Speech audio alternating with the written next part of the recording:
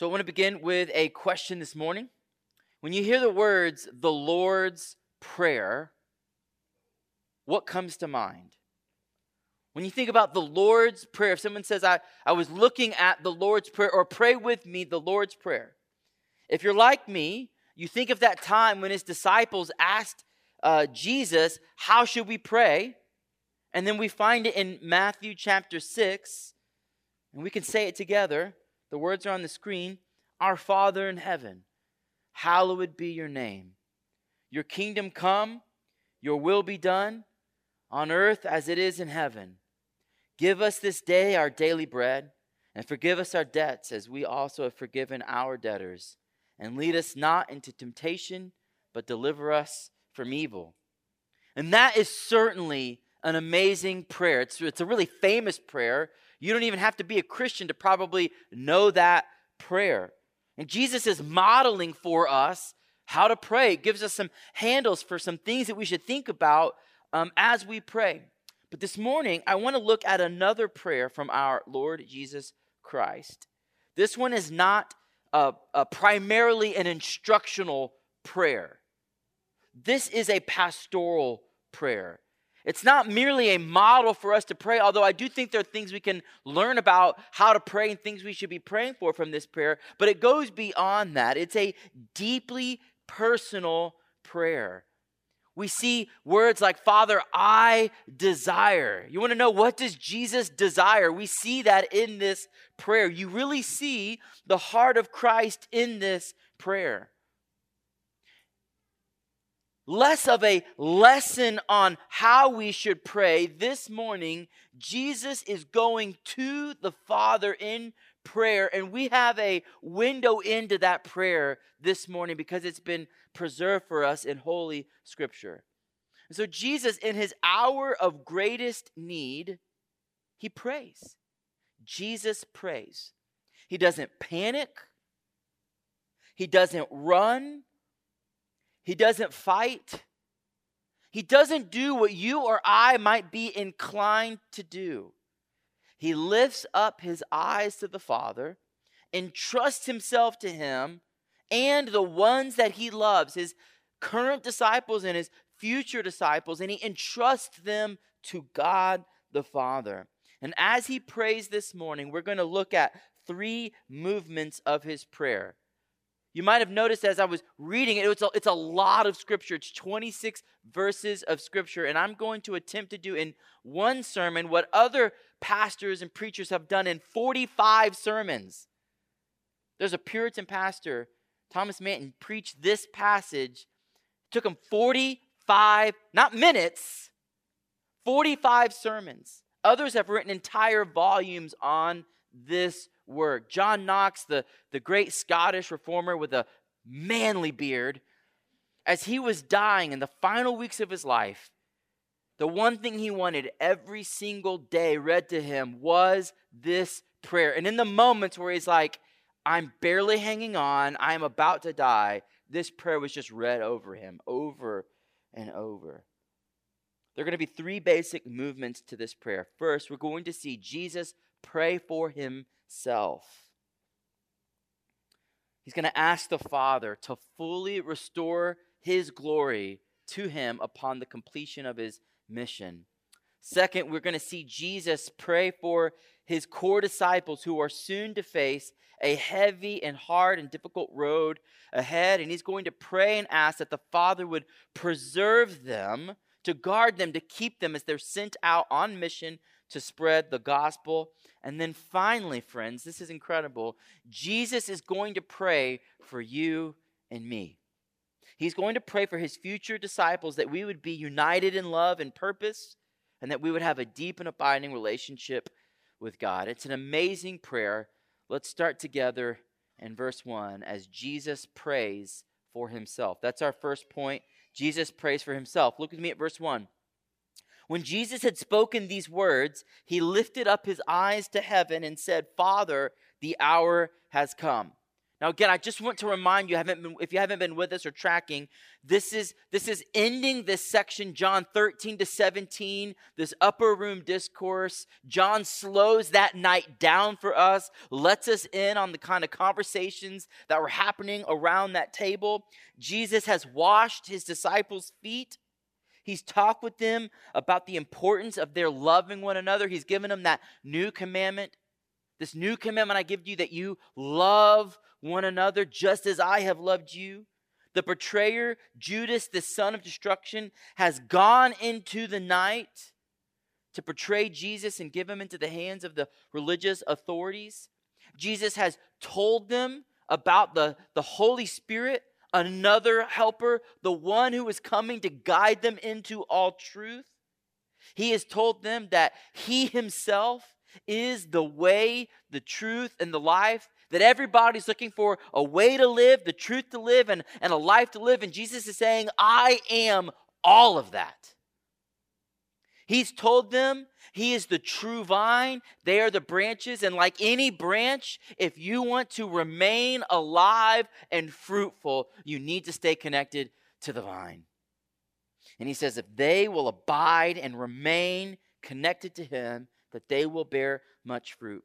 He's told them the world is going to hate you. You will face opposition. You shouldn't consider it strange. You should expect it. It is coming. And he's told them, but don't worry. In fact, take heart, because by my death and resurrection, I have conquered the world. I've overcome sin and death. And now John tells us Jesus has finished talking. When he finalized and finished these words, he said, now it's time to pray. And he lifts up his eyes to heaven to talk to his Father. And he says, the hour has come. The hour for the glorification of Jesus has come.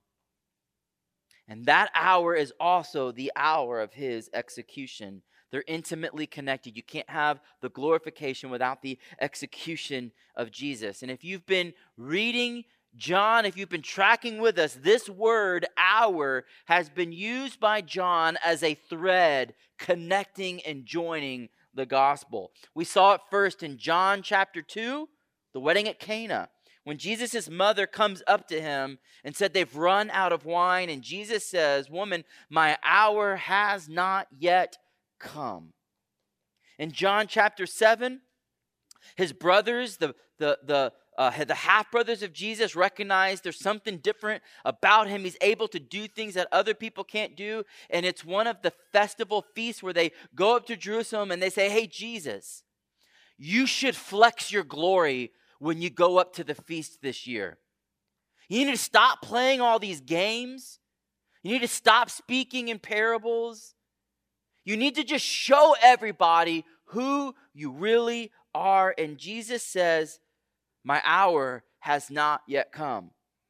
In John 8, the religious authorities want to arrest Jesus, and John tells us that they're not able to yet. Jesus just slips out from among the crowd because why? The hour had not yet come. It wasn't time yet. But then we saw in John chapter 12 the shift. Every time before that it was the hour has not come. And now in John chapter 12 it says, well, now the hour has come. And Jesus answers them, John 12, 23 and 24, the hour has come for the Son of Man to be glorified. Truly, truly, I say to you, unless a grain of wheat falls into the earth and dies, it remains alone. But if it dies, it bears much fruit. Right here, Jesus clearly connects this hour to his death. He is that grain of wheat that dies and goes into the ground so that it can bear much fruit. And it becomes the pathway for his glory. Again, in John chapter 13, verse 1. Now before the feast of the Passover, when Jesus knew that his hour had come to depart out of the world to the Father, having loved his own who were in the world, he what? He loved them to the end. Might be my favorite verse in all of John.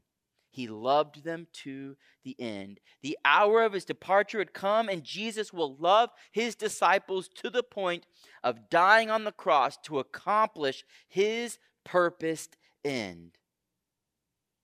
The hour has come. For what? Look with me at the rest of verse 1 and following. This is Jesus' prayer for glory. The hour has come. Now here's his request. Glorify your Son, that the Son may glorify you, since you have given him authority over all flesh to give eternal life to all whom you have given him. And this is eternal life. Everybody, what is eternal life? It's right here, guys. That they know you, the only true God, and Jesus Christ, whom you have sent. He goes on, he says, I glorified you on earth, having accomplished the work that you gave me to do. And now, Father, glorify me in your presence with the glory that I had with you before the world existed. There's so much in these verses. Jesus asks that God the Father would glorify him as he seeks to bring glory to the Father. I want you to notice the reciprocity here. Jesus is saying, I am here to glorify you, and Father, you in return will glorify me. There's a mutual glorification going on between the Father and the Son. The Father loves the Son loves the Father, and the Son desires to exalt the Father, and the Father desires to exalt the Son. Now, what does it mean to glorify someone? That's one of those words that can often be hard for us to get our minds around. Glory, if you were to read the Bible from the beginning to the end, is one of those words that comes up over and over and over again. It's one of the biggest themes in all of the Bible. And if you're in your Old Testament in the Hebrew, that word for glory, kavod, comes from a word that means heavy or weightiness. So you know you're around glory when there's a weight to it. There's a heaviness to it. And then when you get to the New Testament, that word for glory is associated with radiance and brilliance and light. And if you were to kind of combine those two ideas together, you get this reality that God's glory is the revelation. It's the display. Like light does it. It brings a display so you can see it. It's the revelation of God's radiance, his significance, and his importance. Earlier in John chapter 1, when it said that Jesus was full of glory, we defined glory like this. God's glory is the public display of who God is, his worth, his value, his perfections, his beauty, his goodness, his truth, all of it for us to worship and enjoy. God's glory. It's the weight of his significance. You know, when you're dealing with something significant, it feels heavy, doesn't it? It's the weight of his significance, and it's the brilliance of his splendor. It's the reality that the sum of all of his attributes, if we were to just list them all to describe who God is, it evokes worship out of us. When we rightly understand and see God's glory, you can't help but worship. And his presence, the very reality as we think about God, demands a response from us. You know you're standing next to glory when its significance feels weighty and its presence draws something out of you. Some of you know I grew up in Houston, Texas. Officially, the city is below sea level, which means it's flatter than flat, right? It's below flat. And I will never forget the first time as a teenager when I saw the Rocky Mountains. Okay, I know a lot of you have gone up to Mount Washington, and it's beautiful. But it's a hill compared to the Rocky Mountains. And then there's other mountains in the world that I haven't seen yet that make the Rockies look like foothills, right? But I will never forget the time I saw the Rocky Mountains. I just stood there. I couldn't stop looking as we were driving in and they were off in the distance. I just had never seen anything that big before. And in the presence of something so massive and so big, I felt small. Not in a diminishing kind of way. Not in a I'm lesser than kind of way, but in a I am not the most important thing in the room right now. And it was actually a really good thing. It made me realize that whoever made that was deserving of my worship. Now, at the time, I wasn't a Christian. I didn't grow up in a distinctly Christian home, but I just instinctively felt the need to worship and thank whoever made that mountain, to thank him for it. That's glory. We crave it. We need it. It stirs us up to life. When you're in the presence of glory, you worship and you enjoy it. That's what you go there to do. Pastor Kevin and I were talking about that this week when he said, I was telling him about my Rocky Mountain experience. He was like, I felt the same way when I went to the Grand Canyon. And it's true. Have you ever seen someone go to the Grand Canyon and pull out their laptop to check email? You don't go there to work. You go there just to see it, to worship whoever made it, and to enjoy it. That's glory. When you're in the and friends, those are just drops in the bucket of the glory of God. It moves you to worship and enjoyment. And Jesus is saying, Father, the hour has come for my departure. I'm going to endure the shame of the cross. I'm going to endure the pain of torture. I'm going to endure the humiliation of public execution. But Father, when it's done, restore to me the glory that I had in your presence before the world existed. Jesus is saying something about himself. One, he existed before the creation of the world, right? He was there with the Father because he is God, and he shared in that same kind of glory. And for the sake of the world, he gave up that glory for you and me. And he's saying, when the work is accomplished, will you restore it back to me? Jesus has just said that he's eternal, existing alongside the Father before the world, and that he's deserving and shares in the same glory as the Father. And don't miss this. Jesus is saying that his glory is inextricably linked to the work and purpose for which he came, namely, to give eternal life to all those whom the Father has given him. And Jesus says eternal life is wrapped up in it. Now listen, when he talks about eternal life, he's not merely saying you'll have endless days. Days that never end. Although that is wrapped up in it. It's included in it.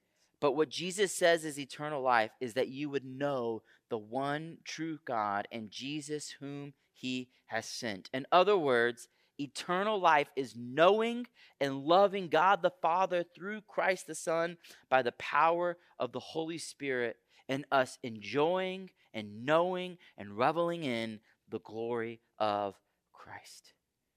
Jesus is praying and asking God for the glory due his name.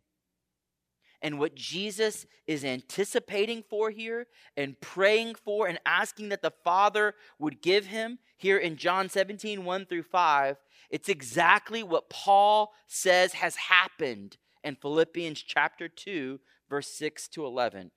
As I read Philippians 2, I want you to think about what all that Jesus has just asked for. And now Paul, on the other side of the cross and resurrection, says it's happened. Look at it with me.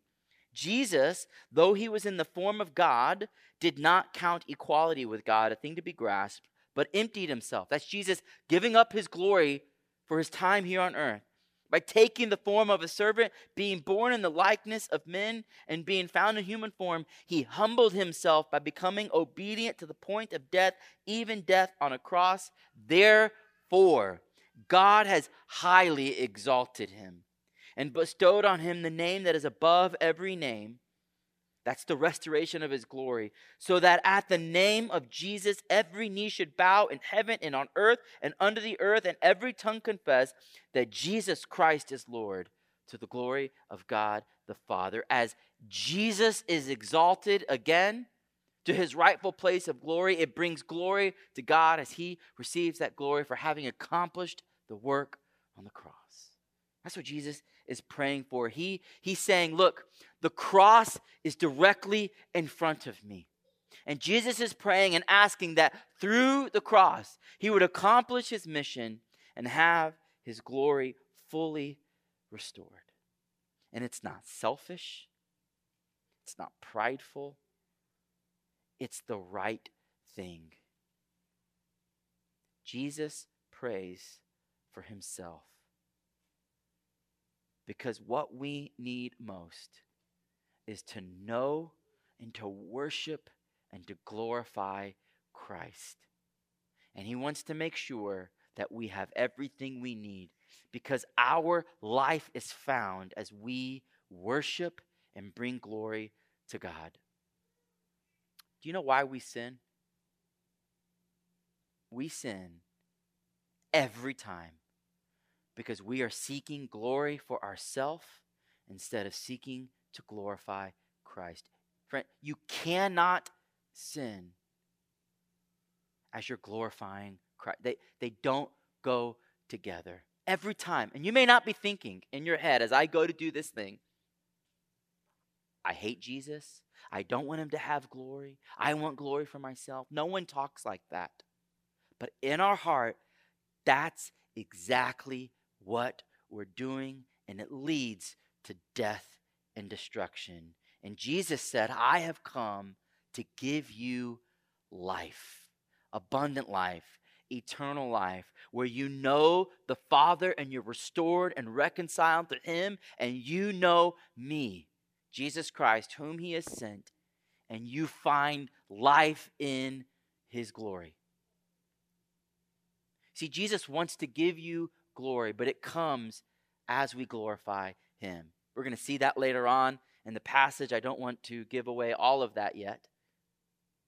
But that's where life is found. And so it is right and good for Jesus to say, Father, restore to me my glory, so that we would behold him and see him and worship him and glorify him, so that in so doing we would have life. First, Jesus prays for himself, that his glory might be fully restored. Now look with me at verses 6 to 19 as Jesus prays for his core group of disciples. Jesus says, he's praying to the Father, I have manifested, revealed, and shown your name to the people whom you gave me out of the world. Yours they were, and you gave them to me, and they have kept your word. Now they know that everything you've given me is from you. For I have given them the words that you gave me, and they received them, and have come to know in truth that I came from you, and they've believed that you sent me. Listen to this. I'm praying for them. Not praying for the world, but for those whom you've given me, for they are mine. All mine are yours, and yours are mine, and I'm glorified in them.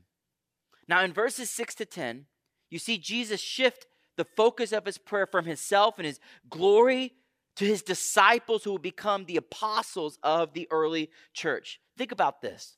He is about to pass on them a major responsibility as they go reach others, the world, with the life-changing message of the gospel. Jesus doesn't have a plan B. They are his plan. His people are his plan, the means by which the world will come to know Christ. Now listen to how he identifies them. First, he says that they are the people whom the Father has given the Son out of the world. That's the first identifier. Second, they understand the words of Jesus that have come from God the Father, and they've received them and kept them. So not only are they identified as those whom the Father has given the Son, but they're also those who receive God's word and keep them. Third, they've come to believe that Jesus is the Son of God sent from the Father. Now, this isn't the point of the sermon, but it is a point worth making, that these are still the marks of a true disciple today.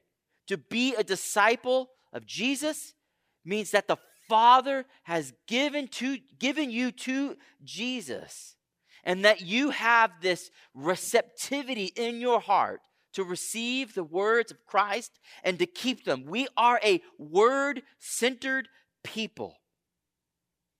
And that you believe that Jesus is the Son of God who gave himself that you might have eternal life. If those are true of you, you are a disciple of Christ. Does this describe you? Being here today does not make you a disciple of Jesus. What makes you a disciple of Jesus is that the Father has given you to Christ, that you have a deep and abiding and a love for the Word of God, and at the end of the day, your foundational belief is Jesus is the Son of God, and He gave Himself up for me. Are you a disciple of Jesus? Now let's look into, so those verses describe who he's praying for. He's praying for his core group of disciples, and by implication, us as well. But now in verses 11 to 16, Jesus specifically prays for 5 things. He says, I am praying for them, right? And then he gives 5 things that we'll go through quickly. I'm going to tell you what they are ahead of time so that when I read this portion of his prayer, I want you to be listening for them. So if you're taking notes, write this down. He prays for 5 things. He prays that they would be protected. Number 1, that they would be united. Number 2, that they would be delighted. Number 3, he prays and asks that they would be sanctified. And finally, that they would be committed. I'll say them again. Protected, united, delighted, sanctified, and committed. Listen for those. Listen to the words of Christ. Jesus says, I am no longer in the world, but they are in the world, and I'm coming to you. Holy Father, keep them in your name, which you have given me, that they may be one, even as we are one. While I was with them, I kept them in your name, which you have given me. I've guarded them. Not one has been lost except the son of destruction, that the scriptures might be fulfilled. But now I'm coming to you, and these things I speak into the world, that they may have my joy fulfilled in themselves. I've given them your word, and the world has hated them because they're not of the world, just as I am not of the world. And I do not ask that you take them out of the world, but that you keep them from the evil one. They are not of the world, just as I am not of the world. Sanctify them in your truth. Your word is truth. And as you sent me into the world, so I have sent them into the world. And for their sake I consecrate myself, that they may be sanctified in truth. First, did you hear Jesus pray and ask the Father to protect his disciples? In verse 11, Jesus asks, Holy Father, keep them in your name. Keep them, guard them, protect them. In verse 12, Jesus says that while he was with them, he kept them. And now he asks the Father, because he's going away, he asks, Father, will you protect them in my absence? Remember, he doesn't say take them out of the world. Our protection doesn't come from isolation and being in a bubble. But rather he says, Father, would you keep and guard and protect them from the evil one? Jesus is asking God the Father to protect and preserve his disciples so that they would be faithful to the end. On our passage last week, Jesus said that opposition is coming. We hear it again today that the world will hate them. And we know that our enemy, the devil, hates all who follow Christ. And so Jesus knows opposition is here. There's the evil one, there's the world, and so they are going to need protection. With the task ahead of them, it will be mission critical that the Father, by the power of his name, keep, guard, and protect his disciples. It reminds me of our closing doxology that we sing every week that comes from Jude 24 to 25. Now to him who is able to keep you from stumbling, same word, and present you blameless before the presence of his glory with great joy. To the only God, our Savior, through Jesus Christ our Lord, be glory, majesty, dominion, and authority before all time, now and forever. It is God who is able to keep us and to protect us, and Jesus prays that he would. Number 2, he prays that they would be united. Did you hear that in his prayer? As the Father protects them in his name, he asks that they would be one, as Jesus and the Father are one, that they would be united. Now listen, Jesus is not asking that we would enjoy social camaraderie. He's not asking that we would know each other's affinities and have good conversations around the table, although I do think that's an implication of this. Jesus prays that they would be one as the Father and the Son are one. Our pattern for our unity is none other than the Holy Trinity. Just as there is equality, unity, and distinction in the Godhead, as each member of the Trinity loves one another, they're united in purpose and mission. Jesus is asking the Father to give this group of disciples a spirit of unity that will enable them to work through their diversity to accomplish the mission that is before them. You could do a study on each one of the disciples and pull out their backgrounds, their political affiliations, their upbringings, their socioeconomic statuses. This is as diverse a group of people as you're going to find. And Jesus says, Father, make sure they stay united. The task ahead is too important for them to be divided. Number 3, he also prays that they would be delighted. Did you hear Jesus say that he desires for his joy to be fulfilled in them? Friends, as Christians, we should be some of the most joy-filled people because we have the joy of Christ. One of the distinguishing marks of believers is that no matter the circumstances, you and I and these disciples have access to real and genuine joy. And in the face of coming trial and persecution, Jesus prays that they would have no less than the joy of Christ.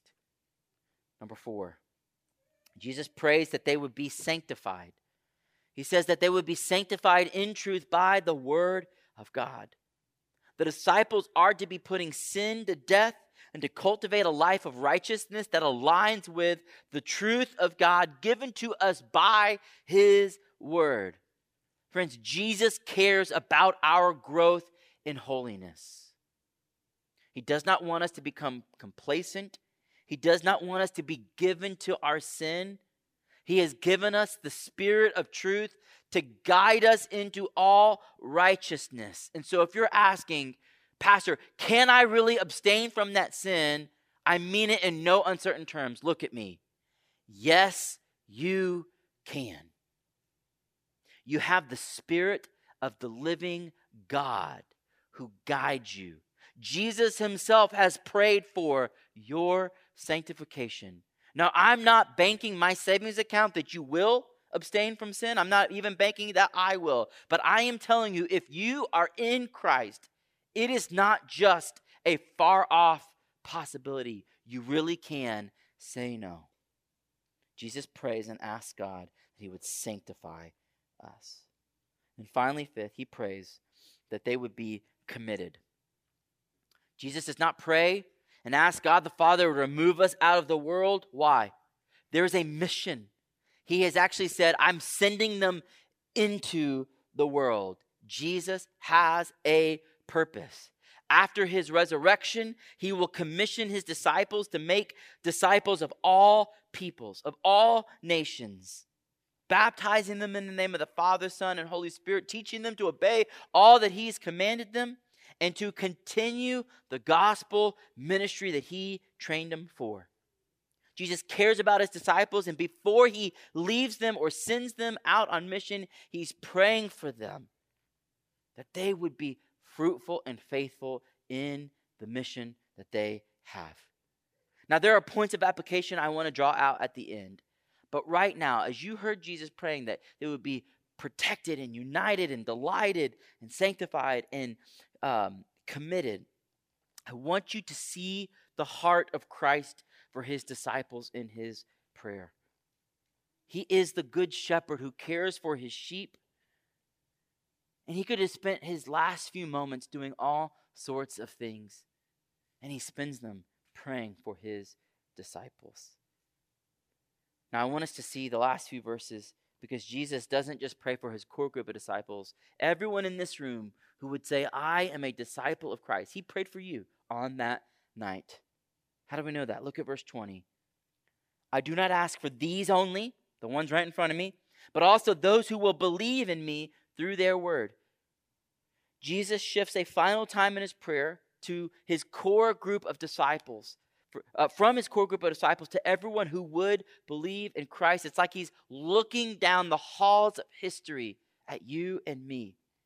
One of the reasons why people have found such great comfort in John 17, because in no unmistakable term, he is praying directly for you and me. So listen to Jesus pray for you. He prays that they may all be one, just as you, Father, are in me and I in you, that they may also be in us, so that the world may believe that you've sent me. The glory that you've given me, I've given to them, that they may be one as we are one. I in them and you in me, that they may be perfectly one, so that the world may know that you've sent me and loved them even as you loved me.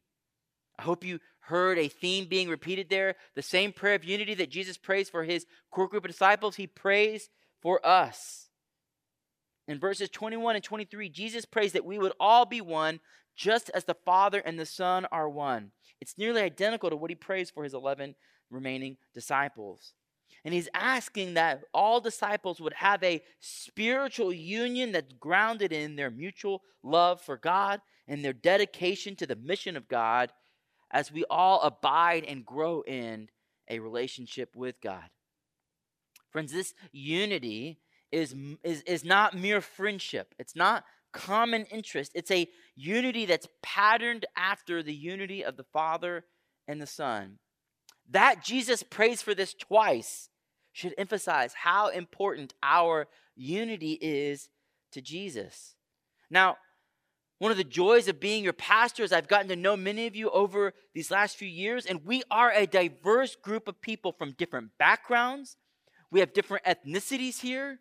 There's different ages. There are different income brackets. We have different interests and passions, and yet, in all of our diversity, we are to be united in Christ. He is our organizing principle. He is the tuning fork by which we are all to be tuned. A.W. Tozer provides this helpful illustration. He says, has it ever occurred to you that 100 pianos, all tuned to the same fork, are automatically tuned to each other? They are of one accord by being tuned not to each other, but to another standard to which each one must individually bow. Friends, we are those pianos. We do not find unity by being tuned to each other. We find our unity by being tuned to Christ. He is our tuning fork. Our one accord comes from being tuned to the unity that is found between the Father and the Son. And he says that when we do that, our unity becomes a powerful witness for a watching world. Did you see where he said that? That as we are one, that the world may believe that you have sent me. It preaches a compelling gospel that will even lead some to put their faith in Christ. He prays for us to have this unity. And as he closes, he also prays that the purposes for which he came would be accomplished. Look with me at verse 24. Father, I desire that they also, whom you've given me, may be with me where I am, to see my glory that you've given me because you've loved me before the foundation of the world. O righteous Father, even though the world doesn't know you, I know you, and these know you that you have sent me. I made known to them your name, and I will continue to make it known, that the love with which you have loved me may be in them and I in them. Did you hear that word, desire? Jesus said, Father, I desire. If you ever want to know, what does Jesus desire? What does Jesus want? He says it right here. He says, I desire that those whom you've given me may be with me where I am, and for them to see my glory, and for them to know my love. What's at the heart of Christ in this prayer? His greatest desire. He says, Father, I desire that they, he's talking about you and me, that we would be with him, that we would see his glory, and that we would be loved and love him in return. At the end of his prayer, he says, Father, what I really want is for that those who come to believe in me, that they would be with me. Do you hear that?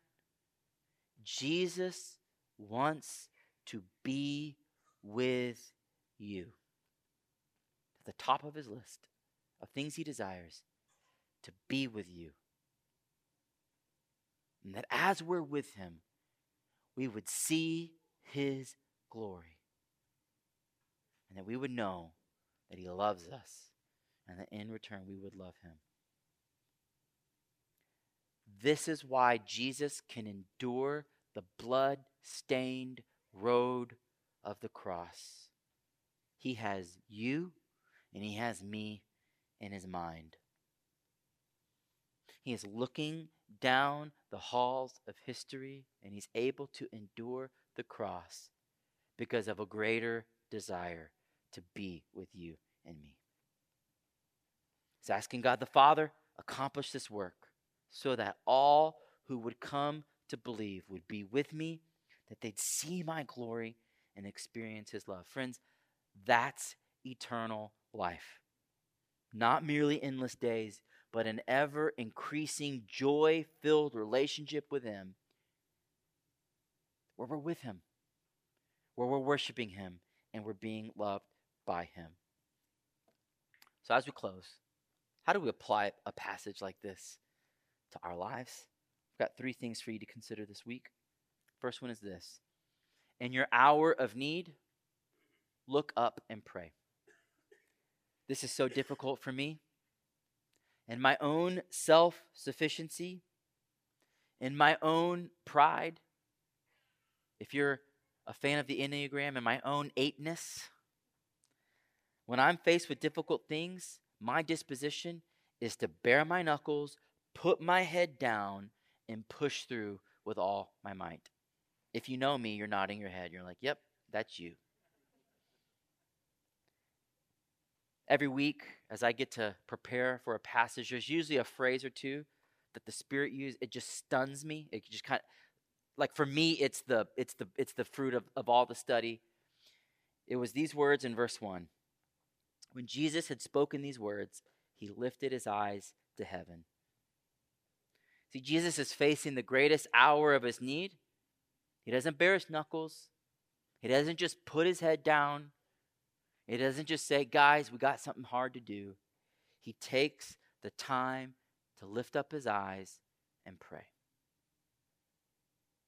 If nothing else, then to be comforted in the presence of the Father, to express his will and desire for what's to come. I don't know what your inclination is when you face hours of difficulty. Maybe it's to run.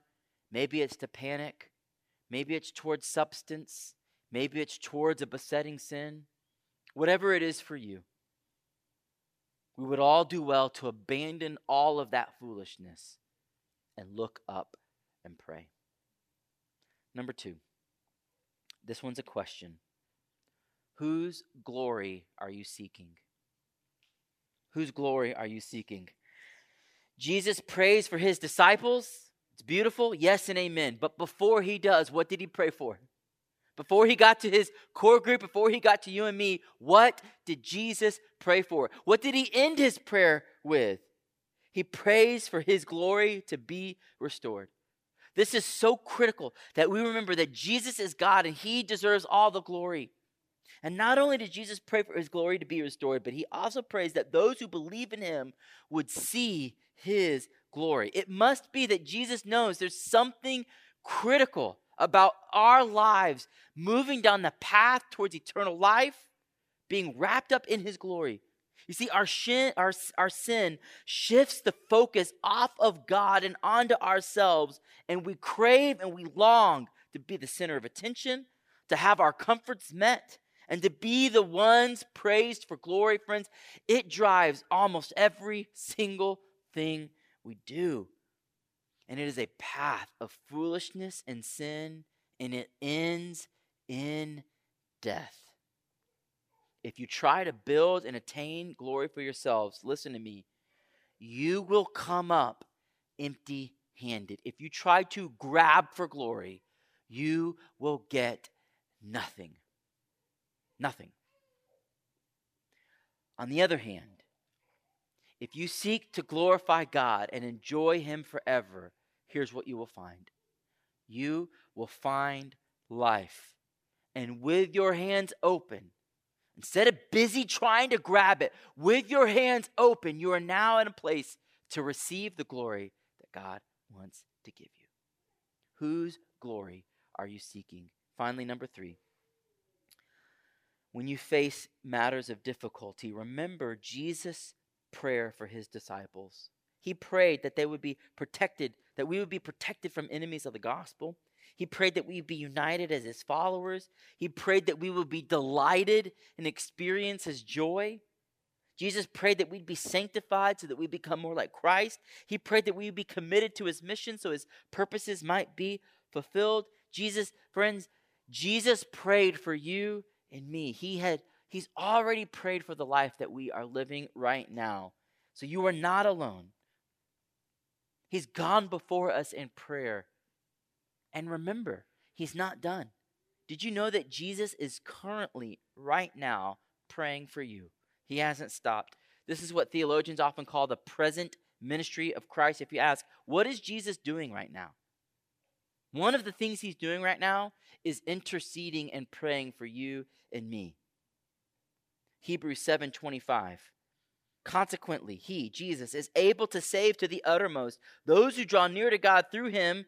Why? Since he always lives to make intercession for them. Romans 8:34. Who is to condemn? Christ Jesus is the one who died. More than that, who was raised. Where is he right now? At the right hand of God, who indeed is interceding for us. My grammar nerdy friends, interceding means present, active, going on right now. He prayed for you in John 17, and he hasn't stopped. Let's remember that Jesus is not for us in theory, but for us in practice. So whatever you are facing right now, Jesus is praying for you. I want to close. I think we've quoted them before, but they're worth quoting again. The words of Robert Murray McCheyne. He said, if I could hear Christ praying for me in the next room, I would not fear a million of enemies. Just think about that. If you were in this other room and you knew just outside that door, you could hear the Son of God praying for you. He says it would embolden you that you wouldn't fear a million of your enemies. And yet, friends, the distance makes no difference. He is praying for me. Let's pray.